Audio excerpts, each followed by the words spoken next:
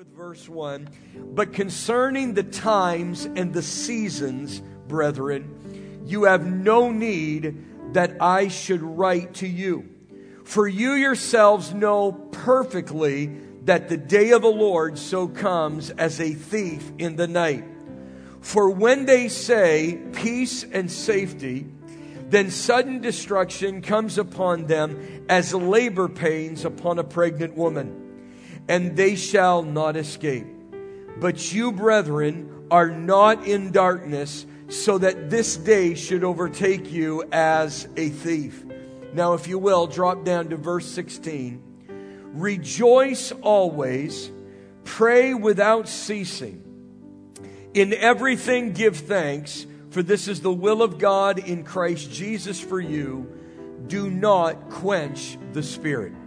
This morning, I want to share with you for just a few moments a very simple message that I've entitled Escaping Sudden Destruction. Now, Father, as we open up your word, we pray that we would sit at your feet and we would listen to what the Spirit is saying to the church.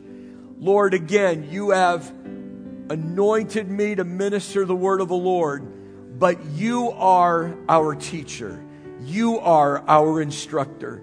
So anything that comes out of this man, let it be forgotten. But everything that emerges from the Word of God, may it never be forgotten. May we hold on to it. May we run with it for the glory of your name. We thank you that in the challenging days that we live, you have not left us alone, but you have provided everything that is necessary to overcome and to live a life that is pleasing to you. And Lord, I pray that you'd speak to us in Jesus' name. And everyone said amen and amen. Before you're seated, one more time, would you give the Lord the praise in this house? Amen. And then turn to your neighbor and tell him you love him in Jesus' name. Escaping sudden destruction. Now, in our text this morning, many of you know that Paul is dealing with the last days, or you might say the days that are surrounding the second coming of our Lord and Savior, Jesus Christ. And let me pause here long enough to say that every true disciple of Jesus Christ believes in his second coming. Every true disciple of Christ believes that Jesus is coming again. Now, that does not mean that all Christians agree on when he is coming again or the events necessarily surrounding his second coming, but all true disciples of Christ agree on this, that Christ is coming again. And when he comes again, he will not come as a babe wrapped in swaddling clothes, lying in a manger. He will not even come as a suffering Savior, dying upon a cross. He will come to reveal himself to the world as he has always been, the King of Kings and the Lord of Lords. The Lord himself will descend from heaven with a shout, with the voice of the archangel and with the trumpet of God. The dead in Christ will rise first. Then we who are alive and remain unto the coming of the Lord shall be caught up together to meet them in the air. And so shall we forevermore be with our Lord and our Savior, Jesus Christ. Amen. We are to comfort one another with these words. It is our blessed hope. It is the hope of knowing that this is not our home. We are pilgrims passing through a strange land, but we are looking for a city whose builder and maker is Almighty God. We know that in that day, it is our blessed hope that God will destroy this earth and the heavens and will create a new heaven heaven and a new earth wherein will dwell righteousness. And on that day, God will wipe away from our eyes every tear, for there will be no more death, there'll be no more sorrow, there'll be no more pain, there'll be no more disease, for the former things have passed away and everything has become brand new in Jesus Christ. It is our hope, and we thank God that He is coming again. Can you give God all the praise if you believe that in Jesus' name? So Paul is addressing the days leading up to the second coming of Jesus Christ, our Lord and our Savior. And he is describing some of the characteristics of those days. One of those being that there will be a brief reprieve from international unrest and hostility that the world is experiencing at that time. And it will be such unprecedented peace that it will cause the global community to lift up their voice as one and say peace and safety. Nevertheless, Paul says that those days of peace and safety will almost immediately be interrupted and will be followed by sudden destruction that will come upon them, and from it there will be no escape. Now we know, according to Revelation chapter 6, that there is going to be, at some point before the return of Christ, the emergence of a one world government and a one world leader. The Bible refers to him as the beast. It refers to him as the Antichrist. And we know, again, from Revelation chapter 6, that his ascent to world domination will come peacefully. John saw him arriving on a white horse. He will come without having to draw a sword. Evidently, this world leader will have all of the answers, all of the solutions for all the struggles that the globe is experiencing at that time. And so his ascent to power will be without violence. It will be without war, and he will bring in an unprecedented time of peace. For the first 3.5 years of his administration, that peace will dominate the global community. But then the Bible says that suddenly the wrath of God will be poured out on the earth in a series of judgments over the next 3.5 years, and no flesh will be able to escape the wrath of God.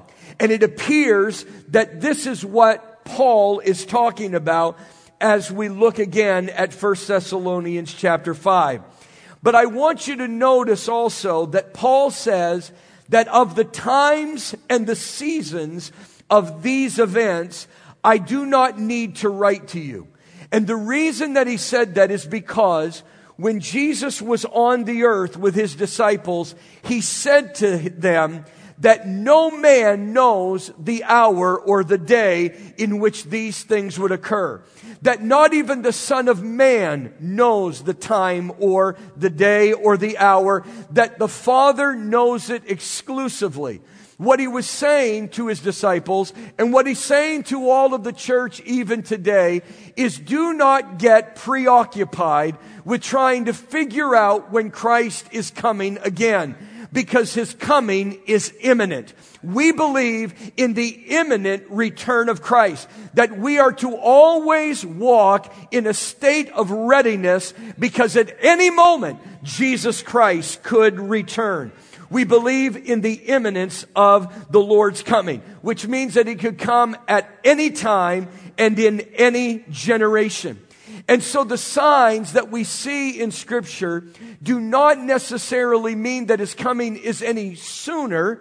It just is telling us, be awake, be alert, because he could come at any moment in any generation.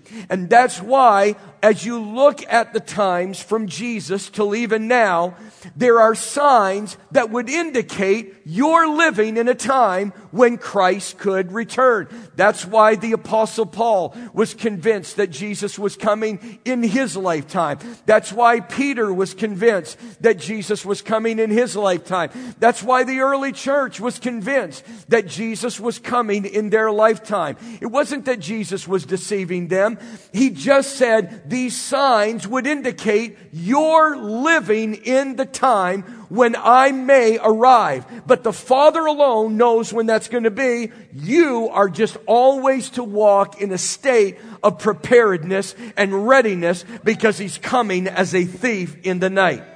Now, bear with me for a moment. That means that even in our generation, we will see signs that point to the imminence of His return. It doesn't mean that He will come in our lifetime. It just means that we're living in a time when He may return. So what He's simply saying is that even in the times we live, we can see moments of peace and safety that are immediately followed by sudden destruction.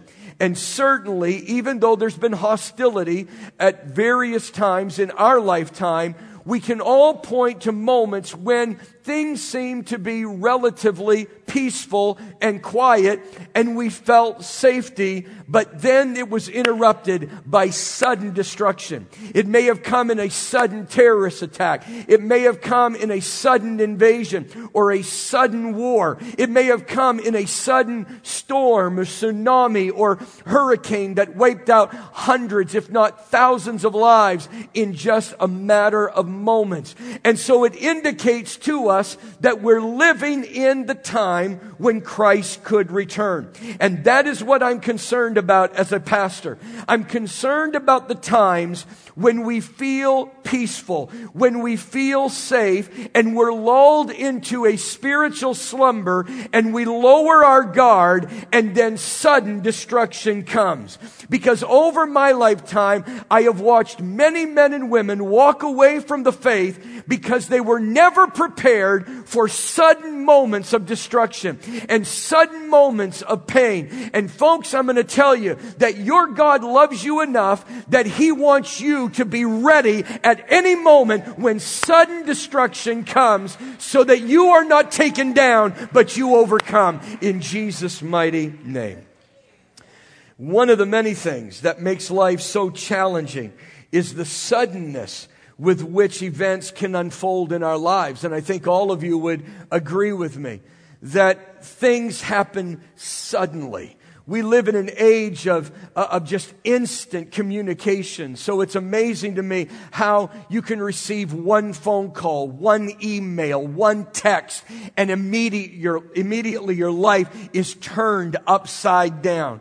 Over the weekend, I was thinking about my mother's stroke here about 4 years ago. It was on a Saturday morning. And Kathy and Amanda were at a women's conference up in the north. And Josh, who was not married at that time, was up at a Hillsongs conference in New York City with Pastor Brian. And I was home on a Saturday morning all alone. I was finishing up a few things. I was getting ready to come to the church and get ready for Sunday morning. Everything was wonderful. Everything was good. When all of a sudden I got a phone call from my brother and literally said, "Kurt, Mom has had a stroke. I don't know any of the details. I'll call you when I know anything." And he hung up. That was the longest hour of my life. And it is amazing how you can go from just having a wonderful day to being literally in a time of despair and a time of great pain and sorrow. But that's how quickly life can turn. How many of you know exactly what I'm talking about here today? I was reminded of what Solomon said in Proverbs 29 and verse 1. He says, "He who is often rebuked and hardens his neck will suddenly be destroyed, and that without remedy." How many times have we sensed God warning us that we needed to change our life, that we needed to address certain issues? How many times have we felt the rebuke and the conviction of the Spirit, but we hardened our heart? Suddenly, the Bible says, destruction will come, and that time it will come without any remedy at all. Can I tell you that as I read the Word of God, I can say with great confidence and surety that difficult times are coming. It is not a matter of if, it is only a matter of when. There is going to be sudden destruction. There is going to be a sudden event that takes place in your life. But what I love about this chapter is that Paul says that for the believer, we do not have to be in dark on these things, that this day should overtake us like a thief in the night. And he actually writes of things that we can do to remain in the light or in the truth, so that when sudden destruction comes, we are prepared for it, and we can stand in the midst of that time and say, I don't know how, I don't know when, but somehow God is going to bring me through it in Jesus' mighty name. Can I hear an amen? For instance, in verse number 6, he says, be sober-minded and watchful. In verse 8, he tells us that we are to wear faith and love like a breastplate, which means it protects our heart, and that we are to put on the hope of salvation as a helmet, or it guards our mind. In verse 11, we are commanded to comfort and edify each other continually. In verses 12 and 13, he tells us to recognize, admonish, and esteem with great love those who serve as pastors over us. In verse 13, we are also told to live in peace with one another. And then in verses 14 and 15, he warns us to warn those who are unruly, to comfort the faint-hearted, to uphold the weak, to be patient with all, to do not retaliate or to seek revenge, and above all, to pursue what is good, not only for ourselves, but for others. All of those are important. And I would pray that there would be something I would say today that would encourage you to go home and study those out for yourself.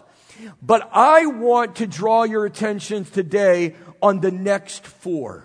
The next 4 are the ones that were heavy upon my heart this week, and I felt that God wanted me to spend a little bit more time looking at them with you this morning. Let's read them again in verse 16.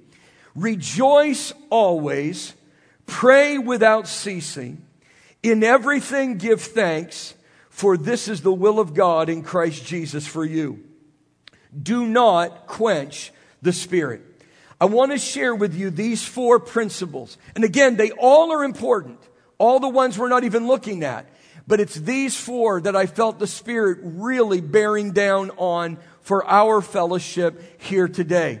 And I will tell you that if you will commit these to your life, I cannot guarantee you that difficult times will not come, but I can guarantee you that when the storm is over, you'll still be standing in Jesus' mighty name. Number one, rejoice always. Don't let the enemy steal your joy. Rejoice always. Don't let the enemy steal your joy. Can I tell you that if you are going to make it in sudden moments of destruction, you're going to have to learn the discipline of rejoicing always and in every circumstance in Jesus' name. Because there is an enemy that is looking for a moment in your life that he can exploit and in effect steal your joy from you. No matter what we go through as believers, we cannot allow the enemy to use it to steal our joy. We've got to find a way to keep rejoicing in the Lord at all times in Jesus' name.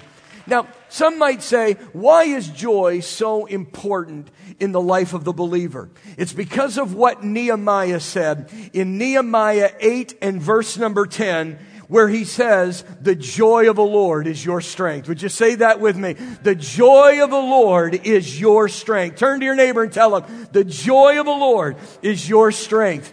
There is something about Christian joy, not happiness, because happiness is circumstantial.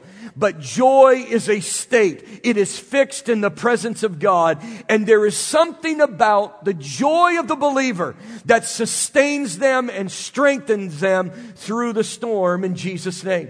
That's why David said in his prayer of repentance in Psalm 51, restore to me the joy of your salvation. I'm going to tell you the source of our joy is that we are saved, that our name is written in the book of life, and that nothing can separate us from the love of God that is in Christ Jesus our Lord. Can I hear an amen out of that?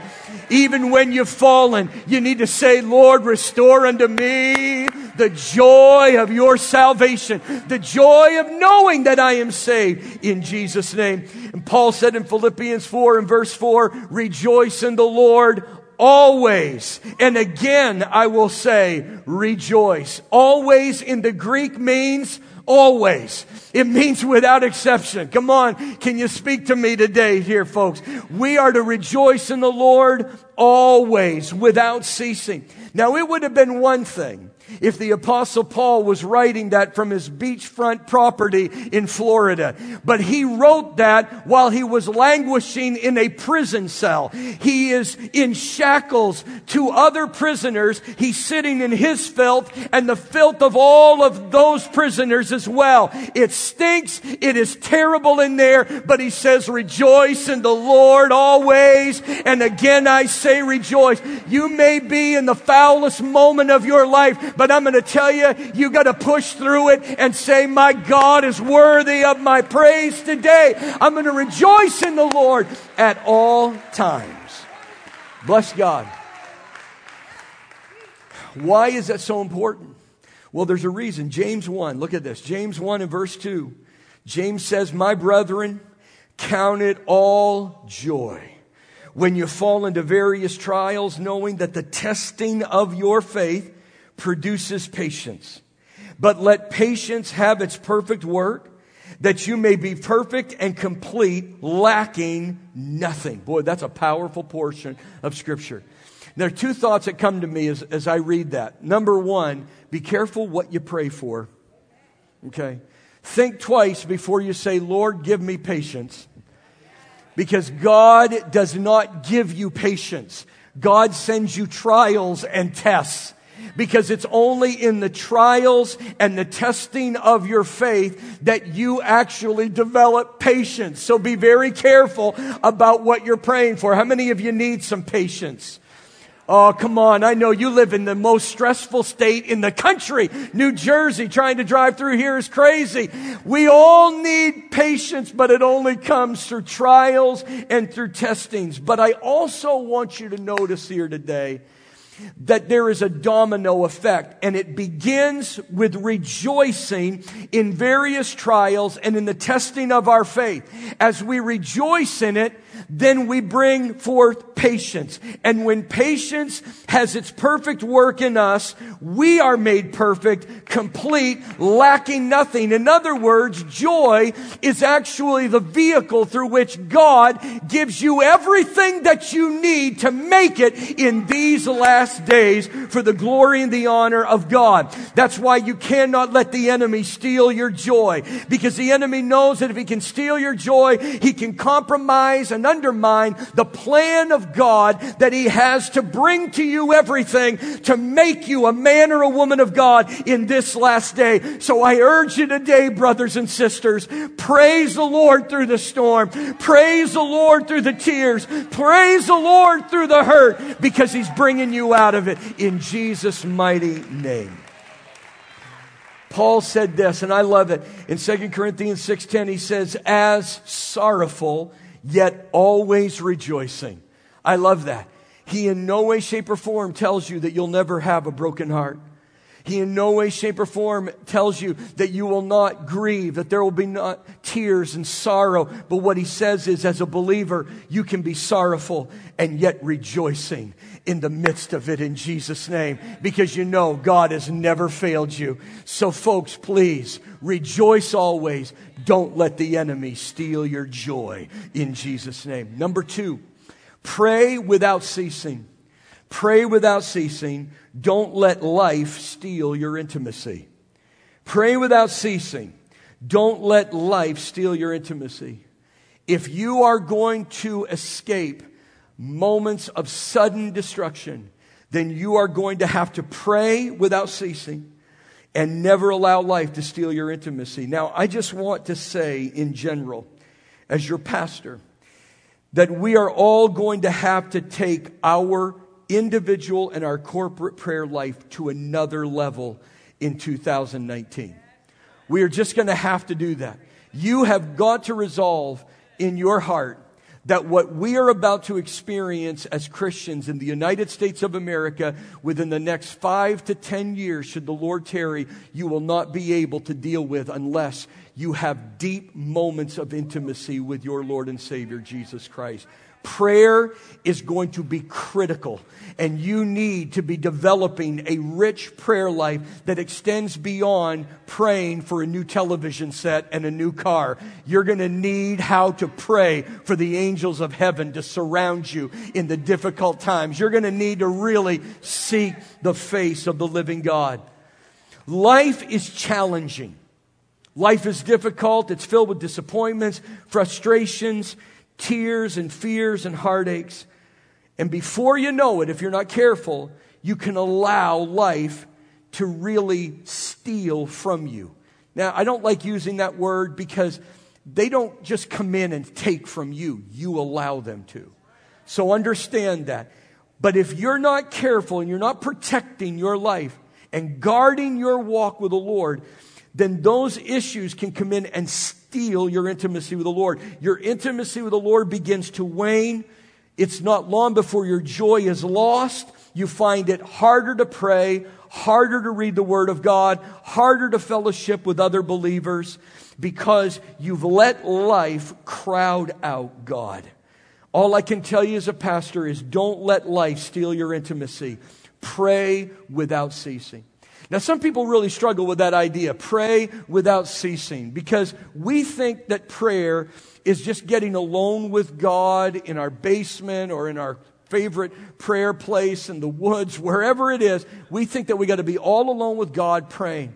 But the Bible is speaking here of an attitude of prayer. And I can walk in an attitude of prayer 24/7. Whenever I am awake, I can be in an attitude of prayer, an attitude of God awareness. It is integrating my faith into every area of my life. So it doesn't matter whether I'm raising my children, I'm talking to my spouse, I'm at the workplace, I'm at play, I am entertaining myself. Wherever I am walking with an awareness of God's presence, and I'm leaning not on my own understanding, but in all of my ways I'm acknowledging God and letting Him direct my path. That is praying without ceasing. It is saying, God, I don't dare to say anything, do anything, move anywhere until I hear from heaven, because I want to be led by God, not by myself, in Jesus' mighty name. You got to pray without ceasing.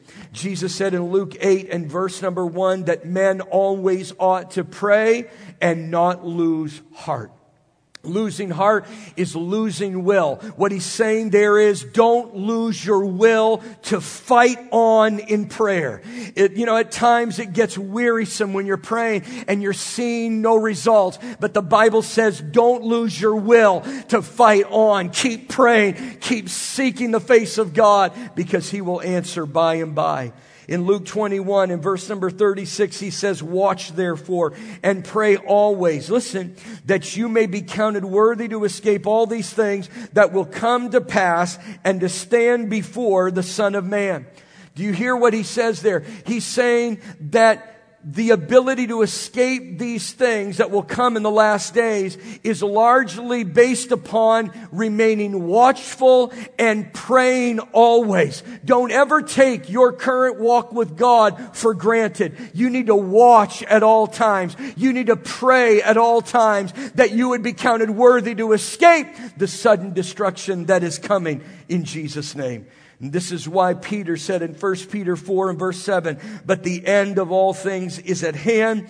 Therefore be serious and watchful in your prayers. Pray without ceasing. Third, in everything give thanks. In everything give thanks. Don't let circumstances steal your gratitude. In everything give thanks. Don't let circumstances steal your gratitude. If you're going to escape sudden destruction, then you've got to remain thankful. And you've got to learn to give God the thanks in everything that happens. He doesn't say, give me thanks for what is happening. Give me thanks in spite of what is happening. God is not expecting us to thank Him for what is happening to us, but He does expect us to thank Him for all that He's done for us in spite of what is happening to us. He is not demanding that we thank Him for what we are going through, but He does expect us to thank Him that He's going to bring us through in Jesus' mighty name. Somehow the believer has got to learn to give thanks to God in every situation of life. You know, there's something that happened that was very perplexing here. In Acts chapter 5, the apostles are taken before the religious leaders. And the religious leaders tell them, you can no longer teach or preach in the name of Jesus Christ. And they threaten them with violence. But the Bible says in verse number 41, so they, the disciples, the apostles, departed from the presence of the council, rejoicing that they were counted worthy to suffer shame for His name. Now, there is just something wrong with that, at least in our minds. They actually left there rejoicing. They weren't intimidated at all by the threats. They rejoiced that God counted them worthy to suffer shame for His name. They wore it as a badge of honor. How could that possibly be? Because of what Paul told us in 1 Corinthians chapter 10. Listen to what he says at verse 13. No temptation has overtaken you except such as is common to man. But God is faithful, who will not allow you to be tempted beyond what you are able, but with the temptation will also make the way of escape that you may be able to bear it. Again, Paul makes it very clear that there is nothing that we can do to avoid testings and trials of the faith.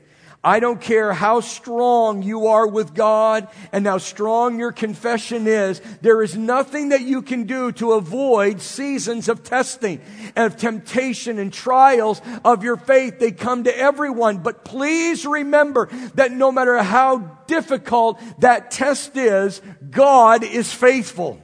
And He manifests His faithfulness two ways, he says here. First of all, He manifests His faithfulness in that He will never allow you to be tested beyond what you and He together are able to bear. Now, you'll always go through things you can't bear, but you will never go through anything that you and God cannot get through together in Jesus' mighty name.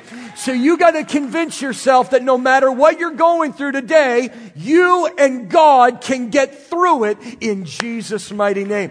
That's the first thing He's faithful in. But secondly, His faithfulness is seen in that with every test, He provides the way of escape. No one can say, I didn't have any other option. That is not true. God said, there is always a way of escape. So what I know, no matter how difficult the test may be, is that I'm there because God said, I see in my son the ability to make it if he leans upon me, and I provided a way of escape. That's why you can rejoice in the storm. That's why you can thank God, because you can say, Lord, I wouldn't have gone here in my choice, but I'm thankful that I'm here because now I get to see God make a way where there seems to be no other way. You got to find a way to thank Him because He's never failed you. He never will fail you. He'll never forsake you. He'll be with you to the end of the age. Give Him thanks in this house this morning in Jesus' mighty name. Bless God. And then number 4, do not quench the Spirit. Don't let fear steal your submission to the Spirit's work. Do not quench the Spirit. Don't let fear steal your submission to the Spirit's work. If you and I are going to escape sudden destruction, then we have got to allow the Holy Spirit freedom in our hearts and our lives, and even in our churches. Folks, we need the ministry of the Holy Spirit in the last days. In fact, I've mentioned this before. Of all the times that the Holy Spirit could have been poured out on mankind, He was specifically poured out in the last days. It's almost like God saying, I know what's coming, and I know what you're going to face, and you cannot possibly make it without my Spirit. And so He deliberately poured out the Spirit in the last days to give us all that is necessary to overcome in life in Jesus' name. Now, many of you know that Jesus spoke more about the Holy Spirit on the night that He was betrayed in the upper room than at any other time during His earthly ministry. Jesus says, you know what? I'm going back to the Father, and where I'm going, you cannot come. But I'm going to send you the Holy Spirit. And in John chapter 14, 15, and 16, He talks exclusively about the Holy Spirit. It's often forgotten. We talk about how He washed the feet of the disciples in the upper room. And we'll talk about how He told them that one of them was going to betray them and that all of them would forsake them. We talk about that, but we never talk about the fact that the predominant conversation was about the Holy Spirit. Listen to what He says. I'm just going to give you a sampling of what He said in the upper room that night about the Holy Spirit. Most assuredly, I say to you, he who believes in me, the works that I do, he will do also. And greater works than these will he do, because I go to my Father. If you love me, keep my commandments, and I will pray the Father, and He will give you another helper, that He may abide with you forever, the Spirit of truth, whom the world cannot receive, because it neither sees Him nor knows Him, but you know Him, for He dwells with you and soon will be in you. I will not leave you orphans. I will come to you. But the Helper, the Holy Spirit, whom the Father will send in my name, He will teach you all things and bring to your remembrance all things that I said to you. Peace I leave with you. My peace I give to you, not as the world gives do I give to you. Let not your heart be troubled, neither let it be afraid. Nevertheless, I tell you the truth, it is to your advantage that I go away. For if I do not go away, the Helper will not come to you. But if I depart, I will send Him to you. And when He is come, He, the Holy Spirit, will convict the world of sin and of righteousness and of judgment. Now, I still have many things to say to you, but you cannot bear them now. However, when He, the Spirit of truth, has come, He will guide you into all truth. For He will not speak on His own authority, but whatever He hears, He will speak, and He will tell you things to come. As I read that, the only thought that I have is good luck trying to navigate life and the last days without the abiding, indwelling work of the Holy Spirit in your life. And that's what it would be. It would be luck if you were somehow able to navigate through this life without the work of the Holy Spirit. I'm going to tell you, without the Spirit, we are nothing. The Spirit came so that the works that Jesus did, we will do, and even greater things than He did, we will do because of the power of the Holy Spirit. The Holy Spirit came to be our helper, the one who's called alongside us to never leave us and forsake us and to empower us in Jesus' name. The Holy Spirit came to abide with us forever and to be the Spirit of truth in our life, uncovering all falsehood. He is not only dwelling with us, but thank God He is dwelling in us in Jesus' name. We are not orphans. Today we are the children of God. The Spirit Himself bears witness with our spirit that we are the sons and daughters of God. He is our helper. He has come to give us peace, a peace that cannot be taken away, a peace that will allow us in difficult circumstances to not be troubled or even to be afraid. We have an advantage in this life because of the Holy Spirit. He will guide us into all truth, and He will even tell us things to come in Jesus' mighty name. I'm thankful that every morning I can communicate with the Holy Spirit, and He may not tell me all the details, but He can say, be ready, son. Something is coming. Be ready, son. There's an opportunity that's coming. He will tell you things to come so that you're not caught off guard, but you're ready in Jesus' mighty name. How many of you know we need the Holy Spirit in this hour? But Paul says you can quench Him. He says, do not quench the Spirit. Now that should be a sobering thought for you. Here is the almighty, all-powerful God that we say can do all things. And yet God has made the decision to give us the ability to restrict the work in the ministry of the Holy Spirit or to release the work in the ministry of the Holy Spirit in our lives. The Holy Spirit wants to move in your life. He wants to work in your life. But you determine whether you will restrict His activity or you will release His activity in your life. The Holy Spirit is symbolized in many ways in the Bible. One of those symbols is fire. And fire purifies. Fire consumes. It gives light. It even strengthens, if you will, because it removes impurities and leaves that which can be worked up by God and make us strong in Him. So He is likening the work of the Holy Spirit to fire. The Holy Spirit's not fire, but His ministry is like fire. The Holy Spirit purifies, He consumes, He gives light, He strengthens. And as a fire, the Holy Spirit's work can either be fanned into flame or it can be quenched and doused. And many times that is exactly what we do. Rather than fan the work of the Holy Spirit in our life and say, Holy Spirit, do what you want to do. Instead, we douse and quench the Spirit out of fear. You say, what are we afraid of? We're afraid of obeying God because we're afraid of what He's requiring of us. We're afraid of what He's directing us to do. We're afraid of what He would demand of us. And so we quench Him. A lot of times, even on Sunday morning, I can sense that God wants to do something among us, but we start sitting on the Spirit and we won't allow Him to move in our lives because we're afraid that He's going to require more from us. Listen, whatever He requires of you is for your benefit. It's not for your detriment. It's to make you stronger in the things of God. In Jesus' name, can I stand before you today and tell you, don't let fear and panic and anxiety rob you of being submitted to the Holy Spirit, His direction and His leadership in your life. In Jesus' mighty name. Folks, I'm going to tell you, there are difficult days ahead. But if you are a sold-out believer of Jesus Christ, you have nothing to fear. But you can rejoice always. Praise God.